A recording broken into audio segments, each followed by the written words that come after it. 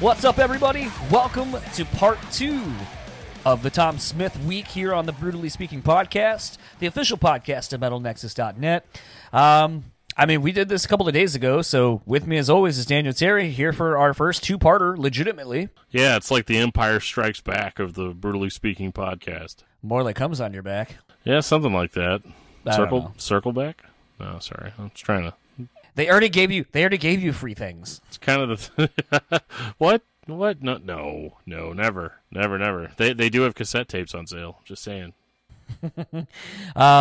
Yeah, this is our first two-parter. This is the second part of it. If you listen to our first part, which we dropped on Sunday, we decided to follow it up with part 2, which Tom and I literally did a couple of days ago as of when you're hearing this. Like we said in the first episode, basically, Tom talks so much about this unreleased record being weird and different and all that kind of stuff. And, we didn't want to ruin the surprise of It Comes in Waves being dropped. Some other asshole did that for us, so... but it was not us. We kept the secret for about 2.5 months. So if we are known for anything over here at the Brutally Speaking podcast, it is keeping good secrets. Although we did tell you guys that we have a Blood Has Been Shed demo. Yeah, we do, but you're never going to hear it, so haha. I also have a Full It Dies Today demo that you'll probably never hear. Yeah, you should send that to me. I found it this morning, actually, and listened to the whole thing, and I was like, yeah, that's a good song. Well, speaking of sending things to people, I did just finally package up your Korn record, and we'll be dropping it off at the post office here in just a couple of days. Cool. I'll send you some pins and maybe some coffee or something. I don't know. Sounds good. John's withholding like all kinds of great stuff until he gets that Korn record back. I paid a lot of money for that record. I believe that you did, and I have kept it in as good a condition as I'm capable of doing. It's just been on the back porch for a couple of months. It's probably fine. Yeah, no big deal. But no, back to this conversation. Tom and I spent a Saturday morning basically chatting about the new It Comes in Waves EP that the band put out. I think the thing that I really enjoyed about this one was, like I said in the first episode, basically we don't get the opportunity very often to get someone to come on so quickly after doing a chat with them and to really have a pre and post album dropping reaction from Tom. You can literally hear how nervous he is about the record coming out and how he's like, I don't know if people are going to like this. But hey, that's okay because we made a quote-unquote normal Acacia Strain record. So people don't like it. It's like, yo, fuck off. Who cares? Here's the record you want anyway. We made a backup record. I love that. But the thing that kind of is interesting to me and something that we hit on is I was like, yeah, but everyone loved this. So now what the fuck do you do? Like, what if everyone hates the full length? You can already hear the discography discussion episode where I'm like, that it wasn't quite a full-length album, but that EP they put out showed some real growth, and then now they're just straight up regressing back to what they used to be. I don't understand it. What's your album of the week, John? It's oh, I can already hear it. Unpleasable metal fans, man. Absolutely. Don't ever change. Okay? Yeah. But don't just put the same thing out forever either. Slayer. Yeah. Actually, that was something I wanted to comment on that we didn't touch on the last episode. Was I love that story that, when I asked him about how, because his dad makes guitars, and I was like, oh, how did you guys get Gary Holt a guitar, and actually give it to him? And I thought that was kind of interesting, it started with Cameo. Right. That's hilarious. But no, this was a lot of fun. I enjoyed, Tom taking the time to really talk about this. It seems like when Tom and I get together, apparently he loves telling me information where he's like, I can't tell you everything, but here's these things. Because, when I pointed out, basically, I got a surprise the night before when I tweeted, that when Vincent posted, hey, the It Comes in Waves pre-orders are available, or you can buy it on iTunes for $4. And I was like, no, fuck that. I'll spend 4 times that amount and buy it on vinyl. And I was like, now, if someone would please kindly sell me a copy of Wormwood for not $300, my collection will be complete. Yeah. And then he wrote back, we're doing a 10-year reissue. It'll be out soon. And surprisingly, no one has picked up on that. I figured the PR, in light of some of the bullshit that makes news headlines from tweets, whatever. Yeah, no I was surprised joke. No one saw that and was like, yo, Wormwood 10-year, and then started the whole speculation train on that. So I feel like maybe we're kind of at the beginning of that whole information that like, yo, Wormwood is turning 10 this year, and they already are planning on doing a vinyl reissue, which is great because then I can get a copy and have my collection be complete. And more importantly, as we kind of hear, I guess we're getting a Wormwood 10-year anniversary tour in some capacity. Yeah, man. I am surprised that nobody picked up on that, unless we're just entering in like we're entering a decade where nobody cares anymore. But I don't see that. What does Corey Taylor think? Right. Well, we'll find out. Speaking of, shout out to the PRP. We made their most top 25 viewed stories of 2019 with our episode, conveniently enough, with Tom and Vincent from the Acacia Strain. We did? Yeah. Didn't I send you that? Oh, yeah. You did send me that. I'm sorry, dude. I've had some insane like holiday jitters, man. Like my brain's gone completely blank. I've been working like every day throughout the holidays, so my brain's just gone. But yeah, no, I thought that was really interesting that we actually made their top 10, which is top 25. We were the 25th story. Sorry. But if Tool didn't put out a record, we would have basically probably been in the top 12. Possibly, yeah. Damn you, Tool. That stupid Tool. Ugh. That I don't know, man. I started playing that record whenever it first came out, and it's still not over. I just don't understand. You know, I mean, how many discs is this record? But yeah, so that was cool. It just all kind of serendipitously is coming together that, you know, basically our first episode of 2020 is with Tom of the Acacia Strain. We ended our year basically making a top 25 story with Tom and Vincent. It was funny when I sent him a text with that. I was like, hey, thanks for giving me one of the top stories of the year. And he was like, new metal still sucks. Yeah, that was pretty awesome, even though it's wrong. And without further ado, we are going to get into my conversation, the second part of our two-part series with Tom Smith of the Acacia Strain, and we'll talk to you afterwards.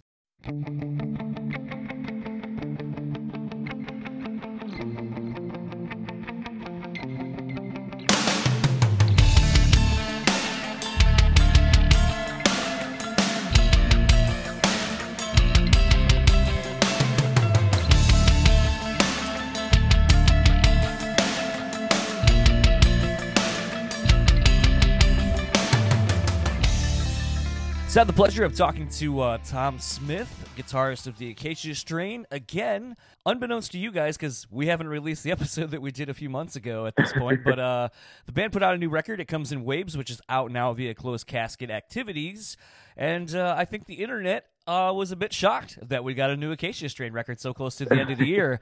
So let's talk about that, because in the episode that we did previously, we were kind of very vague, or you were. I didn't know shit about it, but you were very vague kind of in talking about it. But now that it's been out, we thought it'd be kind of fun to kind of go a little bit more in depth on this now that people have heard it, and it would be a good companion piece to what we did. So, you know, I kind of wanted to actually ask something that I noticed a while ago, but I didn't know what the fuck it meant, which is It Comes in Waves and Our Only Sin Was Giving Them Names have been appearing on your merch designs for a little bit now.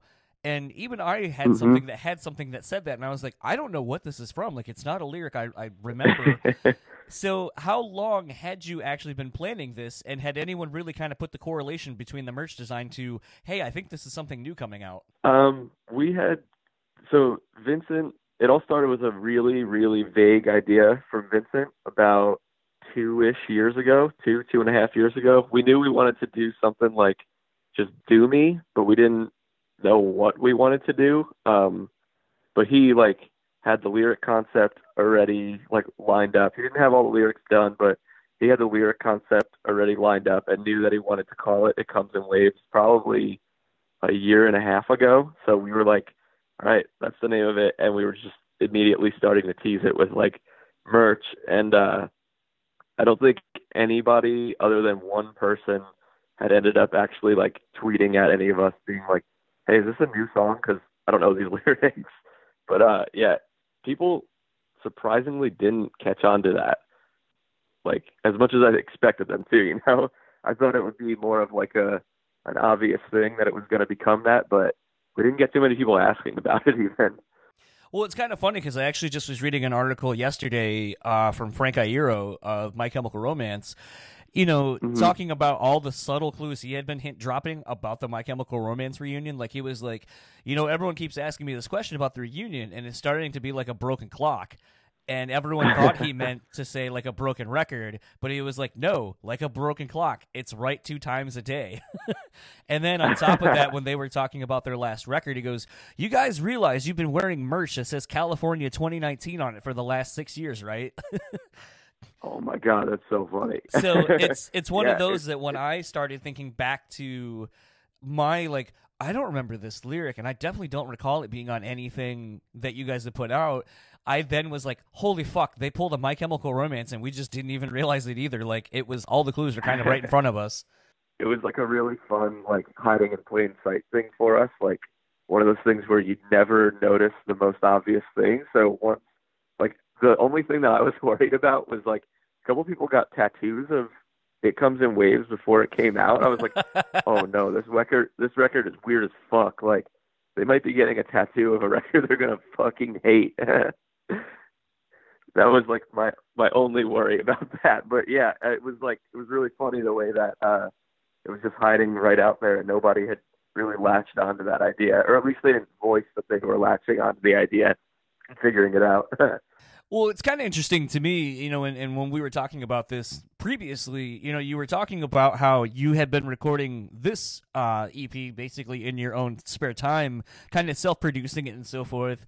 And what's kind of interesting in reading that article or the interview that Vincent did with, I think it was Decibel, was, he was talking about how you guys were doing it like, literally, like, if you were done with load in and sound check and stuff, you guys would be in the green rooms, like, writing stuff, at Airbnbs and like any spare time you had. And then it kind of, again, made me start thinking about the few times I've seen you guys over the last handful of months, or the last year, really, I'll say, and just kind of seeing some of the equipment out. And I didn't even process that even when I would like walk into a room and there's like gear out, and I'm like, that's weird.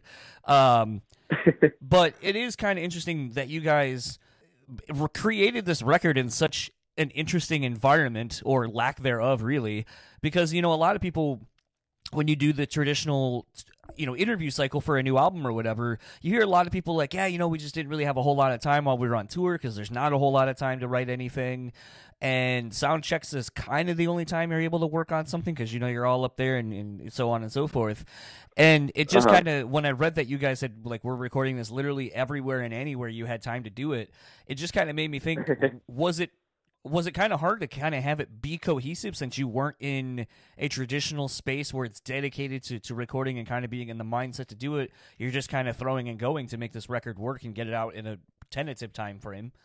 So for me, all the stuff that I recorded the majority of the like rhythm guitars and all the leads, just because it's a bit more cohesive when you've got like one hand playing, and I wrote a good chunk of like the riff stuff. Anything that like Devin had wrote, I tracked him, but anything that Griffin had wrote, I just tracked his stuff too. So it was like super easy for me to be in the same mindset that I needed to be in, just because I'm so used to like sitting around tracking. Like for me, it was just like, all right, cool, let's just set up, like I'll track. The only thing I would disagree with in Vincent's interview was like the misery aspect of my experience. I was definitely like fucking stressed out, and like I was also like right back in my first semester of college doing that because I'm taking classes as well. So like that tour, I literally did not have like a second of downtime. It was like I was either doing homework or I was making the record. So for me, luckily it wasn't like an issue of cohesiveness. I think because we had the material done, it was easy. Like, because me and Griffin, like he owns a studio. I was working for Putney for years. Like, recording is like second nature to us. So I think it was really easy for us with that. And Devin's done so many records that anytime that we needed to track, like, he was just like, okay, cool, yeah, just like give me a second. So it wasn't an issue as far as like the tracking goes with like cohesiveness. I do think earlier, or at least not, we tracked all of it on the Knocked Loose tour, and we had arranged the whole record on our Canadian continent headliner, And for me, that's where the lack of cohesiveness really hit me. Griffin would be like just kind of Griffin arranged the whole thing, so he was the one like taking apart like my songs that I wrote, his songs, Devin's songs, and putting it as one big thing. So that's when I felt the lack of cohesiveness, because he'd be doing it like while I would be driving. So I'm like, I can't hear any of this. But it was like, I say the lack of cohesiveness, not in terms of like, I don't feel like the record is cohesive. It was just like difficult for me to get in the right mindset to figure out the arrangement. So that's just a really long-winded answer. Sorry, excuse me. Really long-winded answer of, as far as recording goes, no, it felt cohesive to me just because it's so second nature. But when it came to writing and arranging it, I was like, I don't know what the hell is going on, but Griffin's got a pretty good idea of how he thinks this should flow. I'm going to just let him take the reins on that. And then it ended up working out really well. Like, we still went back and tweaked it occasionally, but he had a good ear for like figuring out how it should flow. And I just kind of let him take the reins on it because I couldn't get into my own right mindset of that while we were in Canada. If that makes any sense after how long-winded that was. No, it does. And I think that there's a couple of things, actually, and you're kind of speaking to something I was thinking of in listening to this EP the last couple of days in preparation for this. You know, so the whole thing is, you know, Vincent said in that interview, and I think you kind of had alluded to this too in our chat previously, that basically this isn't really singular songs that make up an album or an EP, but it's really meant to be a singular entity as far as how it sounds. The songs kind of weave in and out of themselves, and you know, I think Vincent said he kind of wanted people to look at it as one song. You listen to it all at once. You don't go like, oh, I'm going to listen to Sin and then I'm going to listen to them and so forth. And it's one of those where it made me wonder in listening to it, especially with some of the interludes and the kind of the spacey kind of sounds kind of going between. How much was Catch 33 by Meshuggah an influence, especially in the fact that each song individually kind of circles right back into the beginning of it, which is something that Catch 33 does that, you know, kind of fucks with people when you like skip tracks, and it's like it comes back to that same riff. And a couple of times in playing It Comes in Waves, I noticed that like my phone would just play the one track over and over again because for some reason I can't figure out how to undo that. But I'd never noticed. I didn't notice until a part came back that I was like, "Oh, that part's cool." And then, like 2.5 minutes later, that part would come back, and I'm like, "I don't think the song was 4.5 minutes." But I realized that each song kind of does that very well in itself, of just being self-contained and being able to be played on a loop where you kind of don't notice. But as a whole, it works really well into flowing into itself, with the last track dovetailing right back into the beginning of the record. And I kind of wanted to know how much attention was paid to that, and how much, you know, with something like Catch 33, because it's really the only record I can think of that has done that and done it well, was an influence. I want to give a really sick answer and be like, oh yeah, I listened to Meshuggah a million times and then I wrote this. I don't even know if that was intentional. So I'm glad it works out that way. As far as like each track and then the way they flow into each other, or the way that they come back around within themselves, I think that a lot of that helps because we had just written regular songs because we didn't know what the hell we were doing for so long. Like we knew we wanted to make one large thing, but we had such a strong idea, but not the means to get the idea out for so long, if that makes sense. That we were just kind of writing regular songs, and then when we finally started getting clearer on the vision and more clear on the idea, it was like okay, let's take these full songs and see how we can make them work together in the proper way. So I think if that is occurring, the way that they're like kind of looping back into themselves or looping back into like another part of the record, I think it's because they were all full songs or mostly full songs, and then it went into like this one big piece. But yeah, I don't have like a cool answer for that. It just worked out really well.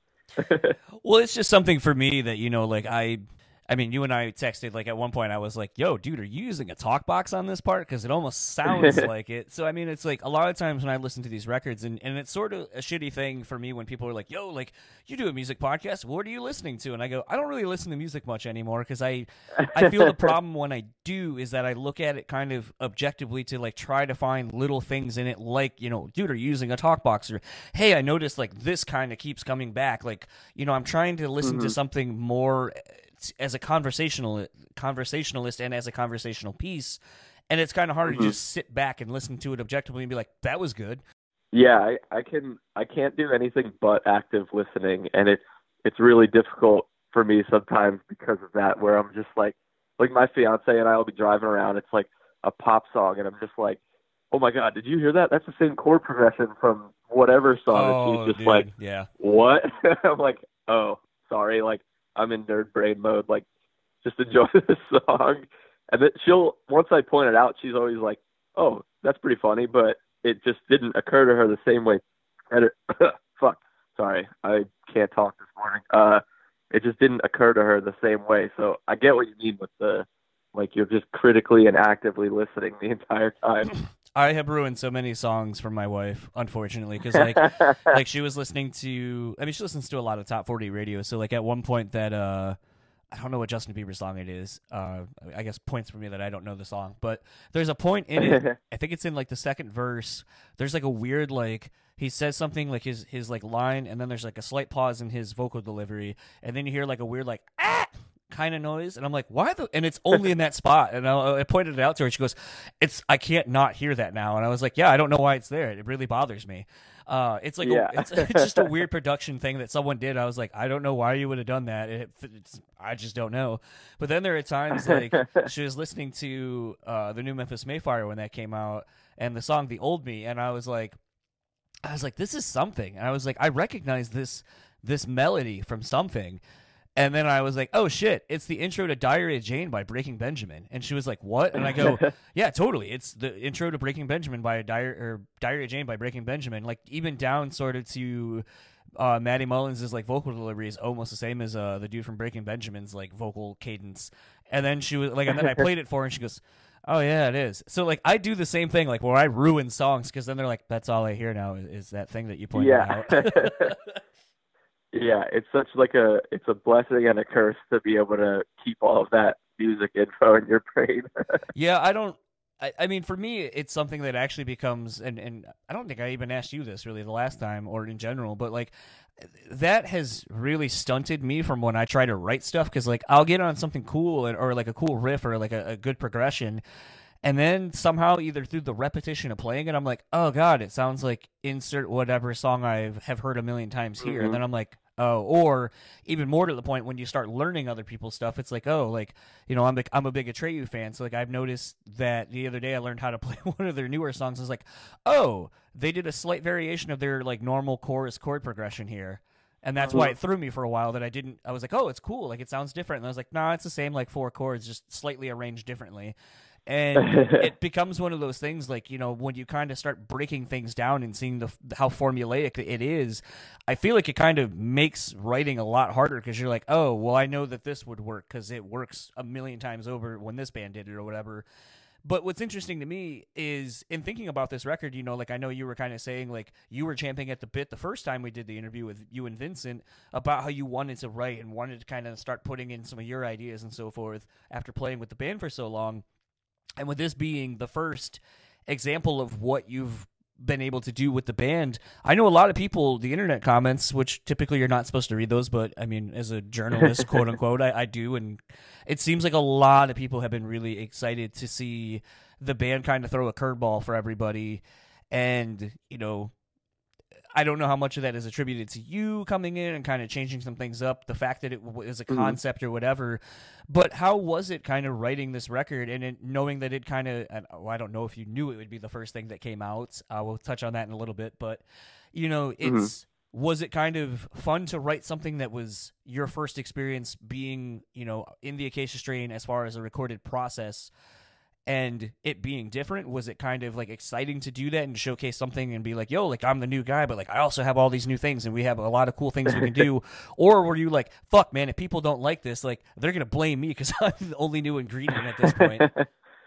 Okay, so I have a good chunk to speak on that, but before I do that, I want to quickly address the idea of when you're like writing something because of what you're listening to, where you like notice that you're kind of copying a riff by accident, like that you were saying. When I write, I do not listen to outside music, or at least not metal. Like I won't, like if I like during the course of writing that record, I was like, when I would sit down to write, I'd be like, all right, I have time to write this week. I'm not going to listen to metal, like at least for this week and maybe the week before, the week after.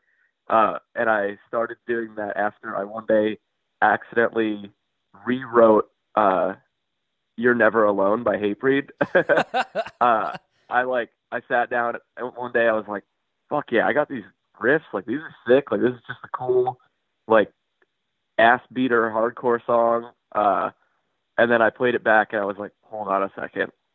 And then I was like, this sounds too close to a Hatebreed riff. And then I played, I was like, this sounds like something off Perseverance. I was listening to that record and I was like, oh my God, this is literally this fucking song. So, and it was because I was listening to Hatebreed a bunch, like before that. So I was like, okay, I can't listen to metal or hardcore while I'm like in writing mode. But yeah, so after rewriting a song, that's when I said I'm not going to do that anymore. I just wanted to touch on that because I always think that's really funny. But yeah, as far as like my first writing experience with the band and my first release and the way that the public is going to see it, it was both super exciting but also crazy nerve-wracking because this was such like an oddball record. I genuinely wondered if this was going to be like the record that had so much backlash that it was like people stopped going to see us. I was like, oh my God, this could be so hated or it could be so loved. And I was wondering, like the whole time, like leading up to the release and knowing that we had a date, I was just like, oh my God, like what are people going to think of this? And it was when whatever news outlet spoiled it or whatever, it was basically one kid on Twitter who ruined our surprise release. Like, cause we didn't want anybody to be promoting it at all because we wanted such a weird unveiling of it because we wanted it to be understood that it was a weird record.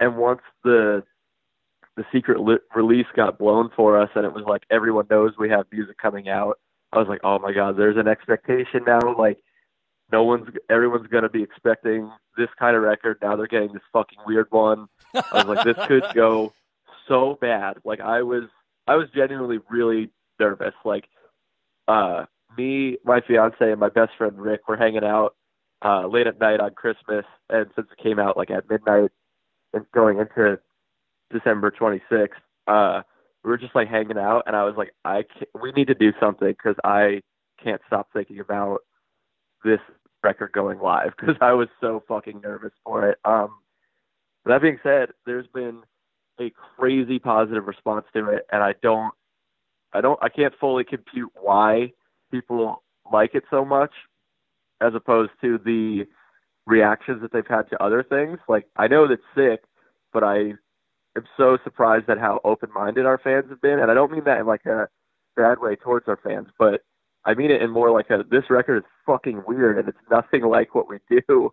So I'm super grateful how open-minded everybody's been, but I even was kind of like preemptively defensive. Like when I tweeted the link, I realized it the next day that I was like kind of being an asshole because I was like, here's the new record. If you hate it, there's going to be more fucking breakdowns next. Like talk shit that it's not Continent. Like I was ready for people to hate it when I shouldn't have been. But yeah, it was super exciting to be writing for something that was my first thing with the band, but it was also like a weird mindset to be in because it wasn't necessarily the band that I was in that I was writing for, you know? Like we I think I spoke to you the last time and like explained like what the difference between writing this one and then writing the second record was, but it was such like a weird experience to be um, writing for this band that I love that I joined and having it be my first contribution, but kind of having to get out of the Acacia Strain mindset to write an Acacia Strain record, if that makes any sense for your question.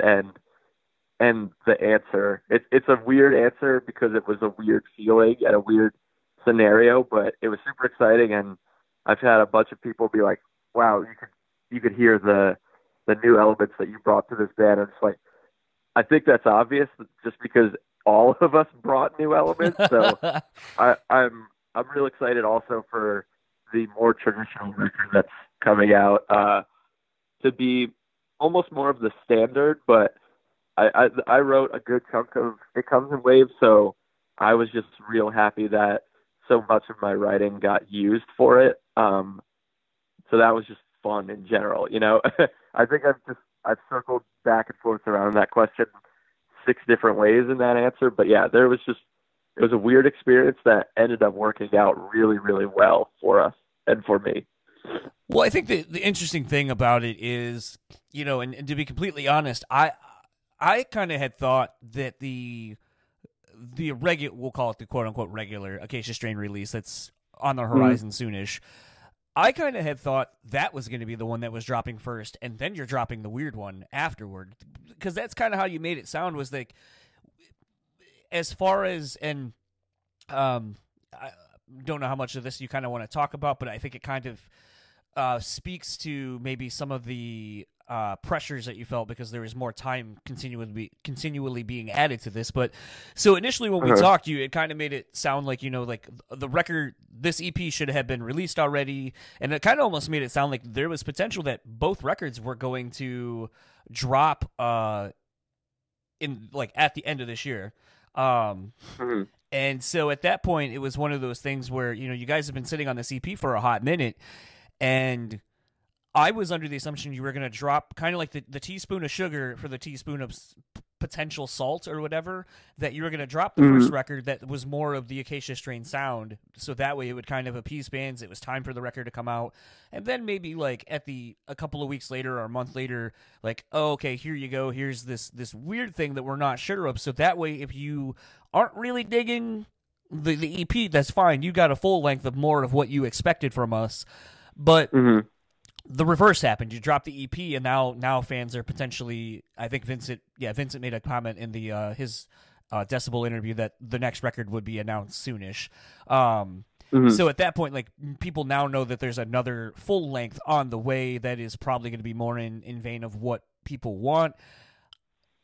Adversely, though, with how positive of a reaction has been to this EP, it's kind of making me wonder, like, if people are gonna, like, when they get what fans probably of the band would assume they were gonna get, if they're kind of gonna be like, well, no, I want more of this thing that just I want more of that. Dude, yeah, I was just thinking about that. I was talking to Laura about it last night. I was like, oh my God, like this was such a positive response. Like, now what if people fucking hate the next one? Like, I was just like, what? Like, I feel like mentally I can't win with this. It's the next one does have some elements of It Comes in Waves. It's not like a big flowy concept record. Like, there's clear start and stops with songs. Like, it's more of a traditional record in all senses, but there is still some of the It Comes in Waves feel to it. It's in some ways it's a polar opposite record from It Comes in Waves. Like, just with the atmosphere of it, like, It Comes in Waves is super dark and like depressing while also having moments of beauty, which I feel just kind of like, to be honest, like an asshole talking about our own record as being beauty and art, fucking like a cornball. But that's what people have said to me about it, where it's like this, like my favorite review that we've gotten for It Comes in Waves is, this is a beautiful, monstrous behemoth of misery or something like that. I was like, cool, that's tight. So there is some of that behemoth of misery in the next record, but we really wanted it to be a contrast from It Comes in Waves. So as much as this one is a darker record, we wanted it to be brighter, even sonically. Like we were really conscious of making sure that the mix had, as much as it still is like super normal of a mix, there's little things that we did throughout it to make sure that the overall feel of it was like a totally different vibe from It Comes in Waves. But yeah, that was definitely a worry of mine, where it was like, holy shit, what if now this record, like we have a record done? Like what if now everybody's going to be pissed that we went back to the quote unquote normal sound of the band? But I think there's enough of It Comes in Waves feel peppered in throughout it that it's going to work out the way that people want to hear it, where it's like, oh cool, I've got just enough of It Comes in Waves with traditional Acacia Strain sound. So I personally think it's going to work out really well. I think the record's great. Like everybody that has heard it on our team loves it. So I'm confident that people will like it. But yeah, for a second I was like, man, if this came out and then we had to go record a new record, I might have wrote more It Comes in Waves style, just because of seeing how positive a response that it's gotten. So something we had talked about previously was, I just kind of call it the Bring Me the Horizon effect now, like where you're kind of, they're incorporating so much different shit. And I know I said at the time there was a recent interview with Ollie, because I think they had just dropped a new song where he was like, yeah, I don't ever see us doing a full record ever again. And then coincidentally, here we are, this amount of time later, and they just dropped an EP. I haven't listened to it yet, in full transparency, but with you guys having done a full length and an EP, they're kind of getting dropped somewhat simultaneously.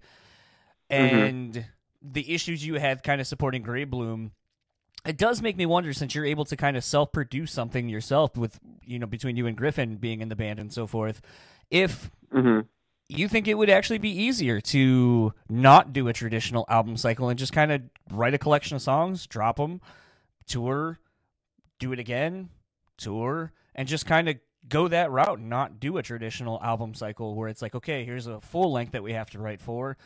And in light of doing two records where you've done an EP and now a full length, it makes me wonder if you would rather do that, especially since you guys can do it yourself with the production career that half of the, or I guess it's not quite half, but half of the band has.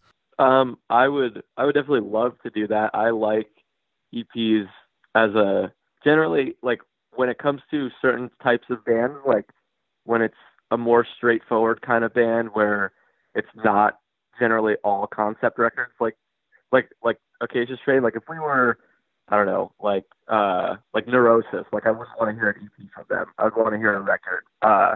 Or Converge, like I only want to hear a record from them. If we were a band like that, I would never consider doing that. I would love to just do EPs or like 7 inches and splits with this band, but I don't think we would ever go that route, just because even just based on our track record, like the songs that are on 7 inches and splits, like people don't seem to know them as well.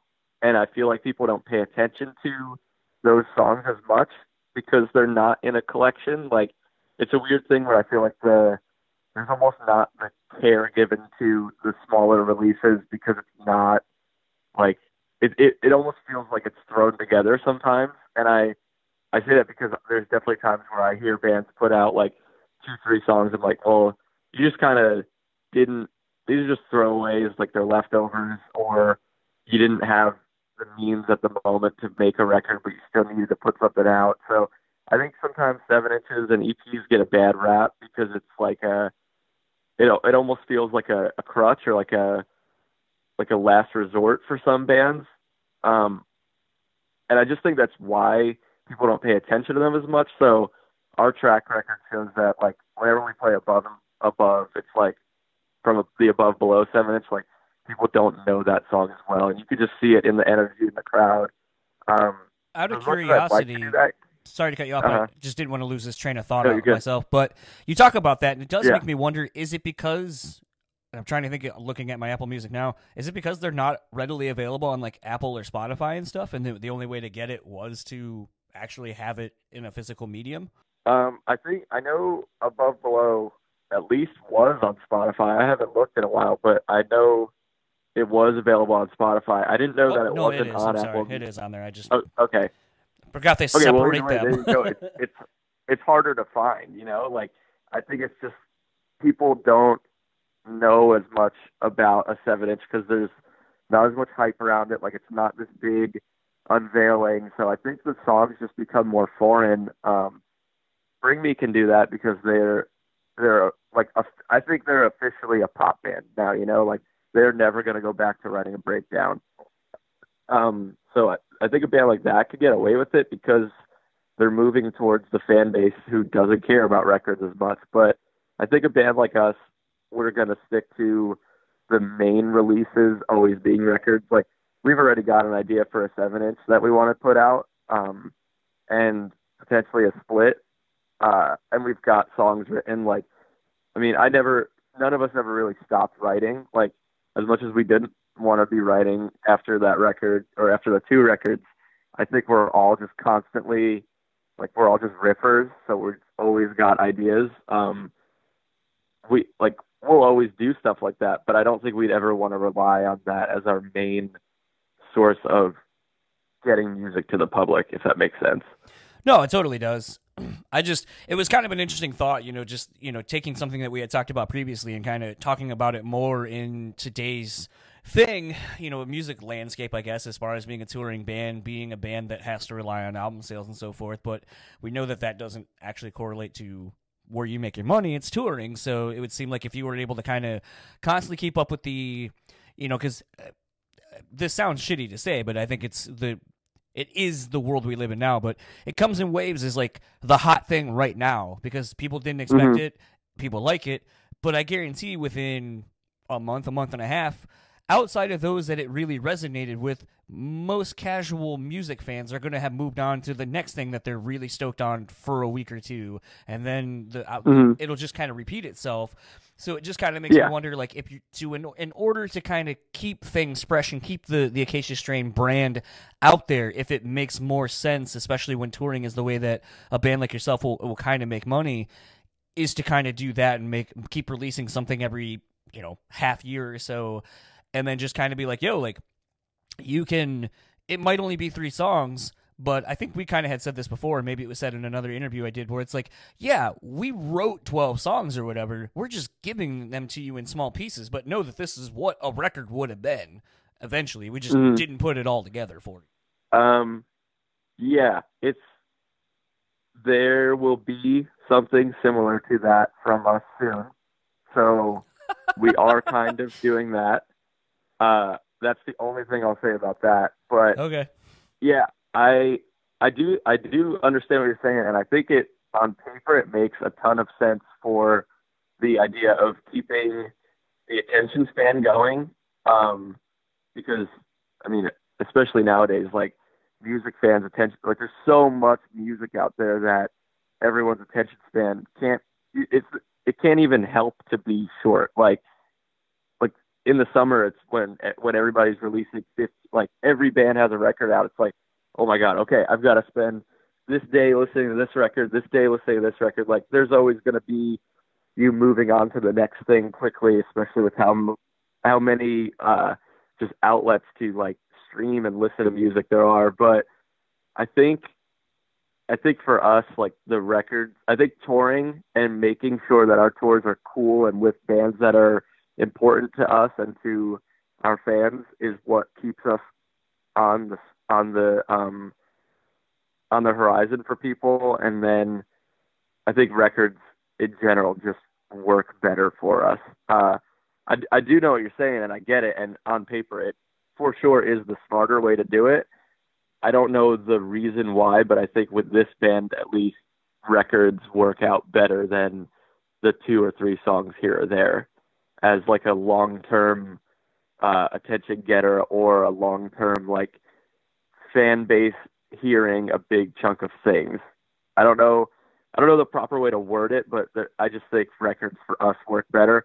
I totally wish we could be like a 2-3 song every couple months band because that would be more fun for me too. But yeah, I think we're just always going to be like a record band as our main thing. So when Vincent, yourself, and I talked previously, about how Grey Bloom got shot in the ass with the Continent, Mm-hmm. 10-year anniversary tour. Yeah. I tweeted to Vincent yesterday, I think it was, basically just stating, like, because he was like, "Oh, did you know you can buy the record for $4 on iTunes?" And I was like, "Fuck that! I spent 4 times that amount to get a vinyl." And then I was like, "Now, if someone would, kindly sell me Wormwood for like not $300, my collection would be complete on vinyl." And he goes, "Oh, Yeah. so sounds like a 10-year anniversary reissue of that is in the works as far as a vinyl release." So I couldn't help but think, as you put out an EP, a full length is on the way, and then apparently now here we are in the midst of another 10-year anniversary record celebration. Mm-hmm. And I'm like, fuck, man, is the same thing about to happen where it's like, all right, we're going to support this thing. Now we're going to do a 10-year Wormwood thing that kind of shoots that in the ass again, and then try to, after a year and a half of touring in support of that, because that's what, quote unquote, the fans want. That now all of a sudden it's like, cool, so you remember that thing we put out about a year and a half ago? So now we're going to support that again and try to get momentum of that. Is in light of what you guys went through on the Continent Grey Bloom album cycles, we'll call it, are you kind of more aware of really trying to, and this is me speaking not knowing anything, but just kind of in light of that happening previously, are you more aware of not letting that happen and giving time for both of these releases to kind of have their fair shake before you would even maybe do something like that in light of what happened previously? I can't talk in depth about it, but we have, because of the way that Continent and Grey Bloom, essentially Continent 10-year ruined Grey Bloom. The way that, we talked about that last time, but because of the way that went, we have figured out, we are in the process of figuring that out, making it coming to fruition, but we have an idea that will occur later in the year that will honor both the new stuff and Wormwood as an anniversary in a very cool and unique way. But we are doing everything that we can do to honor that record because it's super important to the band and to our fans, while also honoring the new stuff that we're putting out and making sure that the proper attention is given to the new stuff so that we can move forward with new stuff. So I can't go in depth about it, but yeah, there's an idea that we've got that we're working out the kinks with and literally just getting it solidified with booking agents and all the management side of stuff. But yeah, we've got a pretty cool thing, in my opinion, that honors both old and new for that, so that we don't shoot ourselves in the ass like we did with Grey Bloom. I just think it was a very unique thing that I don't think fans and I don't think labels and people or the band really even thought of at the time. It was like, oh, this is cool. Fuck, man, we just dropped this record and we're supposed to be supporting that, and now that's kind of just shot all the shit. And then when Vincent, tweeted that, I was like, oh no, I hope people involved that were involved last time, or at least are like, okay, let's not do that.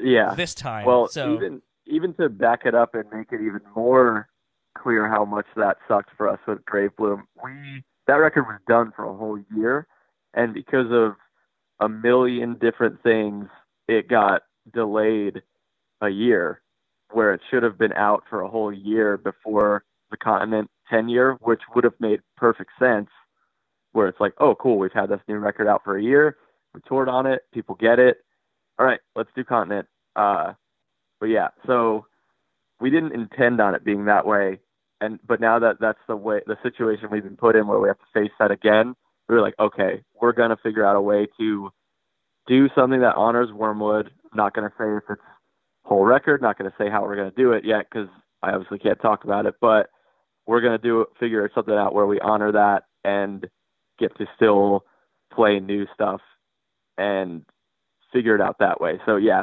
I think that was such a rough learning experience, because Grey Bloom is a sick record, but yeah, we were like, okay, we can't let this new material become just kind of screwed by the touring cycles of everything. So yeah, that was definitely on our mind. So something that's interesting to me about It Comes in Waves is, given that it really kind of needs to me, be represented in a singular listen, what kind of a challenge does that present when trying to put together a set list, presumably for some of these upcoming tours, where how do you incorporate this in? Do you just do a song, or are you, and again, I feel kind of like a dick because as I'm saying this and asking this, I'm like, oh, I'm probably maybe ruining something else further down the road too. But it's one of those to me where I feel like it would be a disservice not to just basically play this in its entirety, because I don't know how you pick one song. It's not like Whoa, Shut It Down or something like from any of the other records where it's like, okay, here's kind of the hit. We play this, you kind of make the set list based on these kind of things. I don't know how you would pick a song from this and then just throw it somewhere into the set and be like, okay, that works, and now we don't play anything else off of it. So to me, it just kind of almost seems like either you don't play any of this live until you can play it all in its entirety, or I don't know. I just kind of, I feel like that's a fun challenge of being like, how do we do this now, knowing that there's also another full length on the way where you could probably pick and choose those into a set and do the traditional, here's the 2 or 3 new ones from the record in addition to most of the things that you're used to hearing us play. Yeah, the simplest answer is I have no fucking clue at the moment. I think originally we didn't even trying to think of even how to answer it without it coming off shitty, but I don't think any of us originally had even planned on it being stuff that we play live, because it's so off the wall for us that like I don't see a lot of our fans wanting to, like, even the fans that like it a lot, I feel like you come to an Acacia Strain show for energy, and I don't, obviously this record is more feel than energy, you know? But then now seeing how good of a response it is, I'm like, fuck, I would love to play like pieces of it somehow. Like, cause there's still fast moments. Like there's like 2 sections that are just death metal songs, you know, like it's got me, the positive response has me thinking more about how can we incorporate it. And we use a couple different tunings on it. So it's like, we'd have to plan it out to be either transposed mid section, like with our Kempers to change tunings like on the fly, or we'd have to figure out like, okay, we're going to play these songs along with the 7-string stuff or these chunks with the 8-string stuff. Yeah, I don't know, because there's so much about it that was more just like an art project than necessarily like something that we would play live, because there's so many layers and stuff too that it's, before we can do that, we've got to figure out how to do it right, because I think it's such a special piece of music, and seemingly I haven't seen many negative things on it at all, which I was surprised about, like I said, but seeing how much people are receiving it well, I think for us and for people listening to it, we need to take time to figure out how to do it the right way, to not cheat ourselves or people who are at our shows out of the right experience for it, you know? I think the interesting thing that I've seen is, you know, the pseudo negative comments have really only been like, I never really liked this band, but I checked this out and this was cool. Definitely wasn't expecting this, or something, a variation of that, where it's like, okay, so right out the gate, the person's admitting like, oh, I don't like this band anyway. So it's like, all right, well, then at least like, this wasn't necessarily for you. But I mean, it's like the fact that they're like, it's cool that they're trying something different. Kind of dug this one track. You know, I didn't see the outwardly negative, like same old boring Acacia Strain or anything like that. It's like you said, it's been really positive, and kind of like one of those where, in light of the conversation we had previously, where I know you were really nervous about everything as a whole, that I was just like, it's got to feel really good. But now I'm just kind of like, well, that sucks for you, because now you got like You got the thing that you thought people were going to kind of be like, oh, I don't know about that. So now where you're like, I like that. And then it's like, if they like the other thing, you're like, well, now you got a real motherfucker of a problem because you have an EP people really like and want to hear. Then you have a new record that people want to hear and like. And potentially, the people that are like, Wormwood, 10-year, I need that too. So now you're faced with like this triple-headed monster that I'm like, so you guys are busy for the next like 3 to 4 years of figuring all of that out. Yeah. Yeah, you really put into light how how difficult that's going to be just now. I didn't even. Yeah, you're fully correct. It's already pretty difficult to make our set list just because of how many records we have. But yeah, this year is going to be tough for picking out a set list. I mean, at this point, I think you just need to do a Machine Head and do an evening with. Well, dude, I would fucking love that. I know everybody else in the band would fucking hate that, but I would love to just play a 3-hour set. That's why I played guitar with Left Behind on that tour, because I wanted to play more guitar. So I would kill to do an evening with the Acacia Strain. That would be wild. I think that would be one of the few ways to pull everything off that we've kind of talked about, where it's like, okay, maybe the first set is it comes in waves. I don't know, because I feel like I see more theatrical like production into it, like with different lighting, maybe a backdrop with LED walls or something that kind of creates a vibe. Yeah. And then I couldn't help but laugh thinking in my head of when you were like, oh, I don't know how we do some of this because the different tunings. And I'm like, you have your tech come out with like the guitar on the stand, and then you just quickly kind of do whatever on that. But I think it'd be kind of fun to see like it comes in waves. Then you do like maybe a more standard set, or maybe Wormwood in the middle, and then a more traditional set of the rest of the stuff. But I think like that to me would be one of the few ways you could actually pull off doing this. And I think in light of, like you said, like it comes in waves, has its own vibe, and I think that would be one thing. And then maybe you get like one other band to kind of go in the middle of everything, so at least you get a little bit of a breather.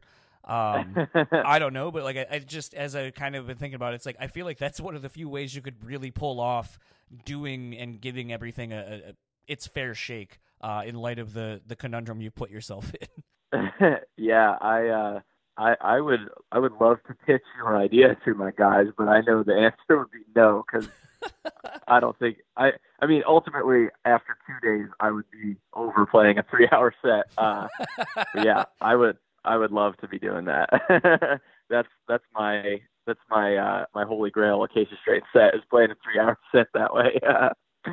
I don't really have a whole lot left to kind of talk about, because I know, like I said, the next record hasn't really been announced or talked about, so I don't really want to do like what we did with the EP.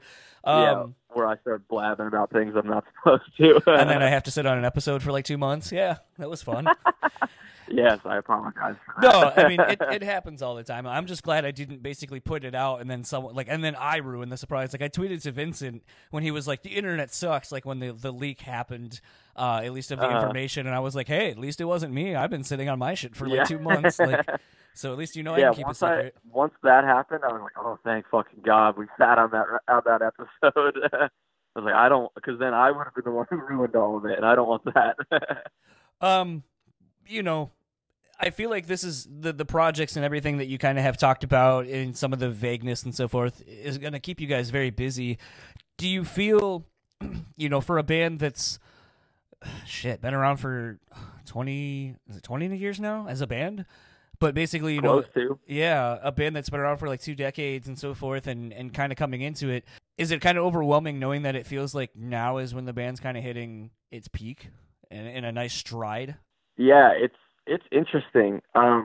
Obviously, I haven't been there the whole time, because I think I was 9 years old when the band formed, if not younger. Yeah, so obviously I wasn't there the whole time, but I feel like there's something special about the 5 of us. Like, and it sounds corny, but I feel like I've listened to this band for so long. I've seen so many different lineups. I feel like, granted, I'm up on stage and not seeing it, but I feel like the 5 of us have hit what the Acacia Strain is supposed to be. And I see a lot of people saying that as well. Like, I get messages all the time, like, man, I know you're newer, but I just want to let you know, like, I've been seeing this band for X amount of years, and the five of you, like, you guys have completed each other in some way. And I think it's really special that we're able to do that and that people feel that way. And I'm super grateful for that. But yeah, it's an interesting thing to be almost at a new high point with a band that's been around for that long. I feel like that's more of a question for Vincent, just because he's rode out all of the ups and downs. But just from my perspective, yeah, it's fucking awesome. Like, Dan DePondy, one of the former guitar players of Acacia Strain, who is pretty much responsible for the Dead Walk, he shared something big, like shared a big post about how different the band is now, but how seemingly we have captured like what the band should be. And for somebody who was in the band and was in a very important part of the band, for him to say that too, I was like, wow, that's fucking sick. Like, it's not just me who feels like the five of us have something special with us.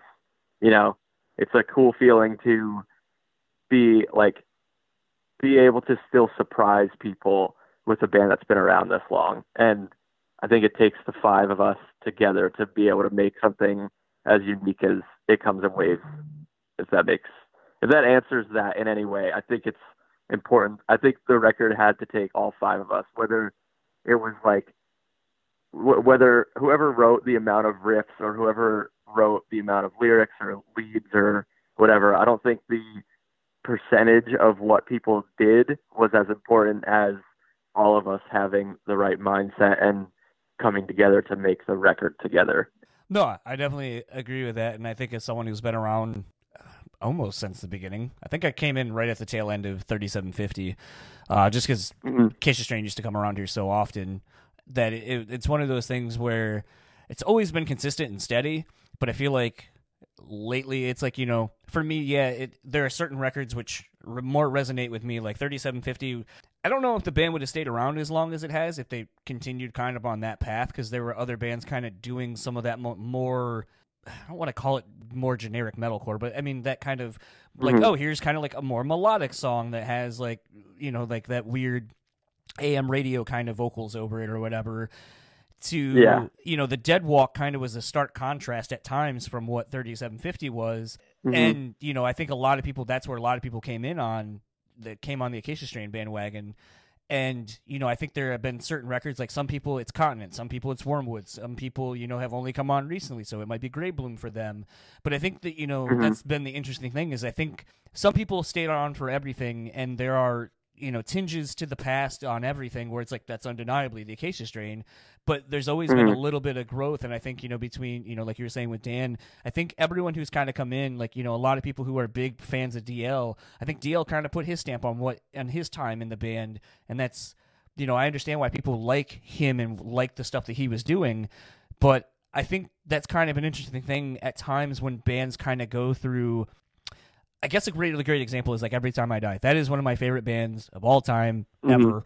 And I think the fact that they, have had numerous bass players come in and out of that band of varying degrees of, what they're able to do. You had Josh from Shiner in the band, and he added a different element to the band. And then you have different drummers. And I think, like when you had Ratboy for a while, like admittedly, like, the band was kind of like, he just kind of wasn't really growing with us. Then you get Legs, who just shoots that band in the fucking ass and gives them a new shot of adrenaline and a new life, to then having Daniel on the band, or in the band for one record, but holy fuck, Low Teens is a stupidly great record. And now I'm excited to see what Goose does and stuff like that. And it's just one of those things where I feel like sometimes bringing new blood into the band is what keeps the band being able to survive and change and grow for 20 some odd years. There aren't very many bands that can be around that long and not have some kind of a member change. And I think that's what makes it stay viable to me.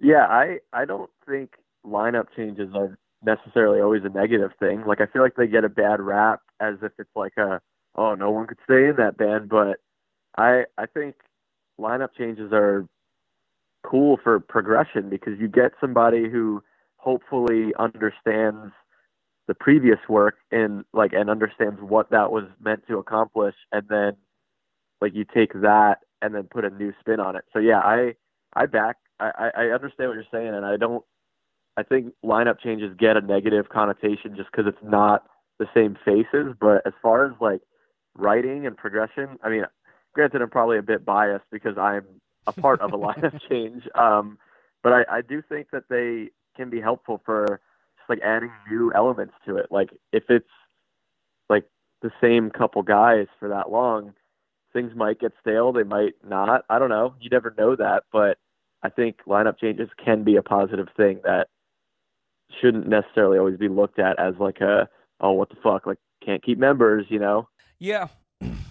Well, gonna kind of wrap this up since I know you have time to spend with your fiance and so forth. So the Acacia Strain's going out starting February 28th, New Haven, Connecticut, with Rotting Out, Creeping Death for some of the tour, Chamber, and Fuming Mouth. What can we expect from this tour? I think a lot of ass beating. I don't know. That's a real heavy tour. I hope everyone could expect to just have a lot of fun because all those bands are fucking sick. Yeah, I don't know I have no clue what we're going to do about a set list for that tour. So I got no real answers for that, but you could expect a good show. I'm excited to see you guys. You're not coming to here in Grand Rapids, so I got to make a little bit of a trek, but looking forward to the show. And maybe for once, I'll actually be able to crowd surf, because usually by the time there's like a decent song, a pit just breaks out, and then by the time I'm able to get to a spot where I can, I'm like 2 people away from the barricade, and I'm like, that's not worth it. Well, I think the goal for this tour is to not have a single goddamn barricade, because this kind of tour, it would just kill the vibe of the tour. Like, this is obviously more of a hardcore tour. We want hardcore kids to be stage diving and crowd surfing, so hopefully there's no fucking barricades on this tour. So you'll have more safety, because barricades just fucking make everything worse anyway. Yeah, I got dropped during a Neated's show many, many years ago. I got dropped right on my ribs, and I don't think I broke them, but I definitely had a hard time breathing for a little bit after, like for about 2 weeks after that. Yeah, I think Vincent, like, he might have fractured one of his toes or one of his foot or something, because he was trying to get down on the crowd and move over, and he got caught up, and like someone got dropped on top of his foot or something. Yeah, barricades just fucking suck. Like, everything about them makes things worse. So hopefully no fucking barricades on that tour. Well, thanks again for taking the time. You'll have basically a whole week to yourself at this point with both of these chats we've done. But I want to take the time and say thank you for taking the time initially and entrusting me in the secret that wasn't even released at the time. Yeah, thank you for keeping it a secret. Yeah, and for coming back on to kind of talk more in depth about this thing that obviously was so passionate, or that you guys were so passionate about doing, and I think is resonating with so many of us longtime Acacia Strain fans. Yeah, thank you. I appreciate you letting me explain it again and explain the feelings behind it now that I can talk about it. So yeah, thank you also. So that was my second chat with Tom Smith of the Acacia Strain. Huge thanks to him again for your taking a Saturday morning to do that. We didn't have breakfast or cartoons on, but just some two dudes sitting in their respective homes and enjoying each other's company, talking about what a colossal fuck up they did by releasing 2 albums in 1 year, while they also have to support a 10-year anniversary of another record. I know quite a bit about overbooking, and I can tell you that it's not easy for anyone. Your friends and family abandon you. Everybody thinks that you hate them. You might hate them. I don't know what your personal circumstances are, but yeah, it's they got a lot on their plate right now, and I think it's great. I think they could not be any more active, and I think that they, I think that they definitely. I said this in the last one, but like I almost feel like they're like relaunching their career in a way. Yeah, like they're just coming out swinging, when all they had to do was release stuff, like in the normal timeline. I think, there's a few things to what you're saying that we touched on that I think kind of needs to be expressed a little bit more. And Dan, I think, is a great person to talk to this about, with him being on discography discussion. We talked there at the end about how lineup changes actually probably aren't a bad thing for a band that's been around as long as the Acacia Strain. And I think, it comes in waves, and Tom being in the band and some of the guys that have been in the band for a while now, I think is a great example of what having someone new in the band can do for a band that's been around that long. Yeah, I mean, having fresh blood in the mix typically will make your beer taste horrible. But I think having young blood in the band can, especially with a band like the Acacia Strain, who kind of came out of the gate swinging originally. There aren't a lot of bands that maintain that level of intensity forever. Eventually it's going to wean off, and that's I think more due to just general exhaustion. And I think that's what we're seeing with Acacia Strain, is that like they don't really have to deal with that because they're constantly being refreshed with new guys. I think the thing that was interesting is, he talked about how Great Bloom got sat on for like a year. Then when they finally put it out, we're touring in support of it. Now it's like, oh, let's do this Continent 10 year. And it just, like as he said, it ruined Great Bloom as far as a tour cycle. Like basically the whole point of touring behind a record is to help push and promote the new record. And if all you're doing is playing a record 10 years old, that negates the whole thing. Like we talked about that in the chat with Vincent and Tom from, earlier last year. And is one of those things where I think it's really awesome to hear that was an experience that taught them how to approach potentially doing something this year where they're balancing 2 releases and a 10-year anniversary and trying to appease fans for all of those in a live setting. Yeah. Which is like a really, really tall order. But yeah, so I'm very excited to see basically what that experience taught the band and how they're maybe going to approach doing this tour in support of a record that's 10 years old, as well as supporting, a newer record. It's a tall order. I mean, I made the joke that maybe they need to start being like Machine Head and doing an evening with. Actually, I think, Acacia Strain could do that. I don't know if this isn't a slight on Acacia Strain. I just don't know. Same with Machine Head. I don't know if I could sit there for 3 fucking hours watching one band play, though. Depends on the band. I don't even know if I could do it for Every Time I Die, and that is like my favorite band. Yeah, clearly, as everybody's going to find out here in a couple of days. Well, or no, they probably will have already found out by the time this comes out. So there you go. Certain bands I could do it, like Tool, like a band that I wouldn't have to like get up and like mosh for. Yeah, I think that's the thing. Or like Opeth or something like that. That has more, I don't want to say diversity, but has more, not as much crowd participation. Probably would make it a little bit easier. Yeah, but then again, how do you also not fall asleep?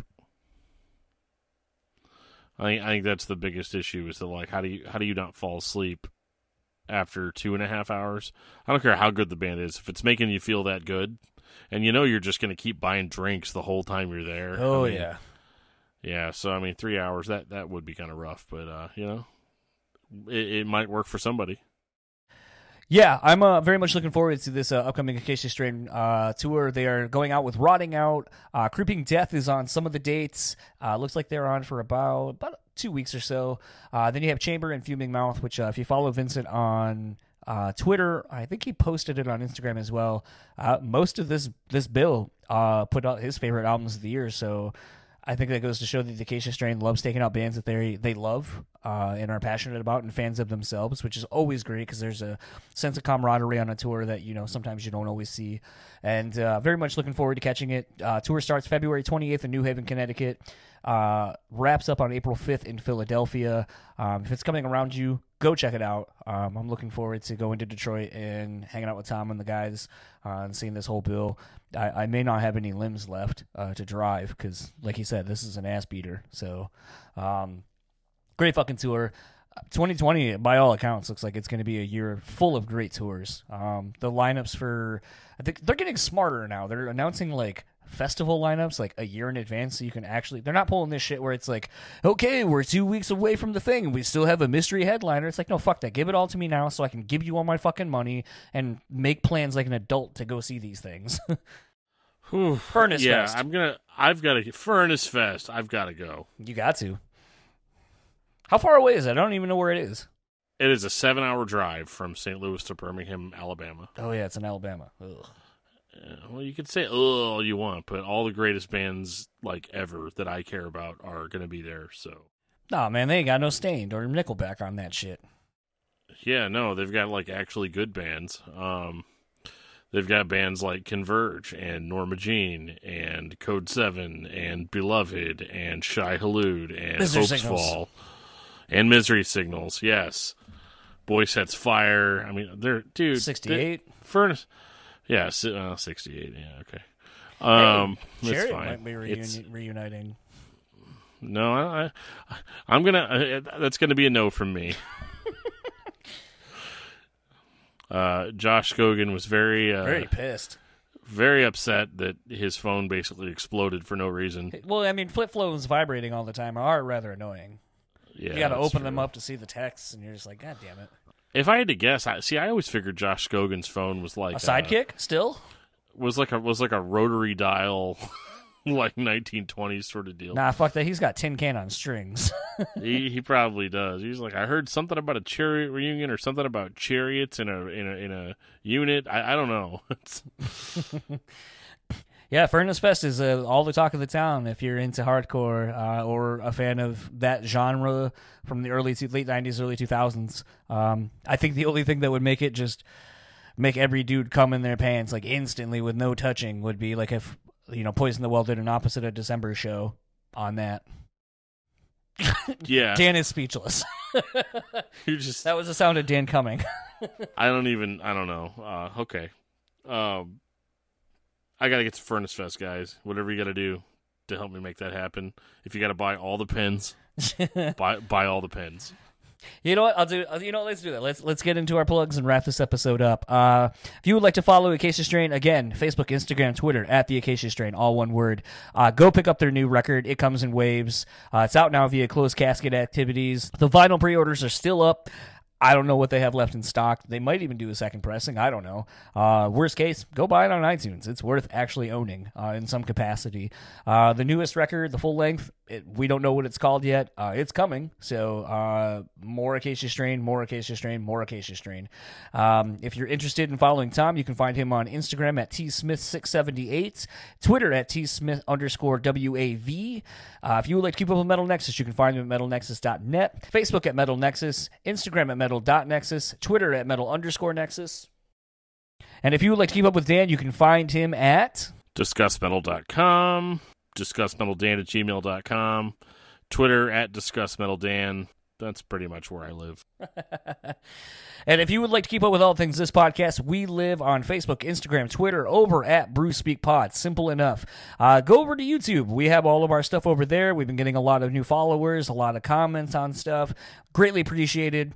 We want to kick 2020 off really great. We want to start this year strong. So that's why, we're doing a two-parter, our first two-parter ever. Looking to have some really big guests, a lot of fun chats already done on deck for you all to listen to. I've been getting some emails. If you'd like to email us, brewspeakpod@gmail.com. Go ahead and do that. Reach out to us. We do read them. May take a little bit to get back to you. Just because we're busy.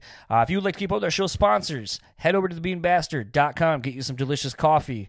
As always, buy the Shitters Blend until it is gone. I promise you, you will like it. You can find them on Facebook at The Bean Bastard, same as on Instagram. For the On Point Pomade, head over to onpointpomade.com. Use our code BSP15 and get 15% off your total order. Keep your hair, keep your beard looking so great and on point. Again, I always say, just start following Matty Mullins on Instagram and look at his hair. He uses his own shit. Look at how good his hair looks. Yours could equally look that good. I'm not obligated to say that. Maybe that's not true. You know what? Fuck it. That's true. If you use On Point Pomade, your hair will look as good as Matty Mullins. I'm going on record as saying that. Pins. I'll say this. If you want to help Dan go to Furnace Fest, we're not going to do a Kickstarter. We're not going to do a GoFundMe. Just buy these pins from us. Pins, baby. Pins. $15 will get you a pin with shipping and handling included in the U.S. If you live outside the U.S., we'll figure something out. We need to get Dan to Furnace Fest one way or another. We're working on it on our end, but hey, a good backup plan's always in order. So if we sell enough of these pins, maybe we can get Dan a weekend pass to Furnace Fest. Sounds good to me. There you go. And for the Brutally Speaking podcast, I am John. I am Dan. And we will talk to you all next week. And I am Frankfurter.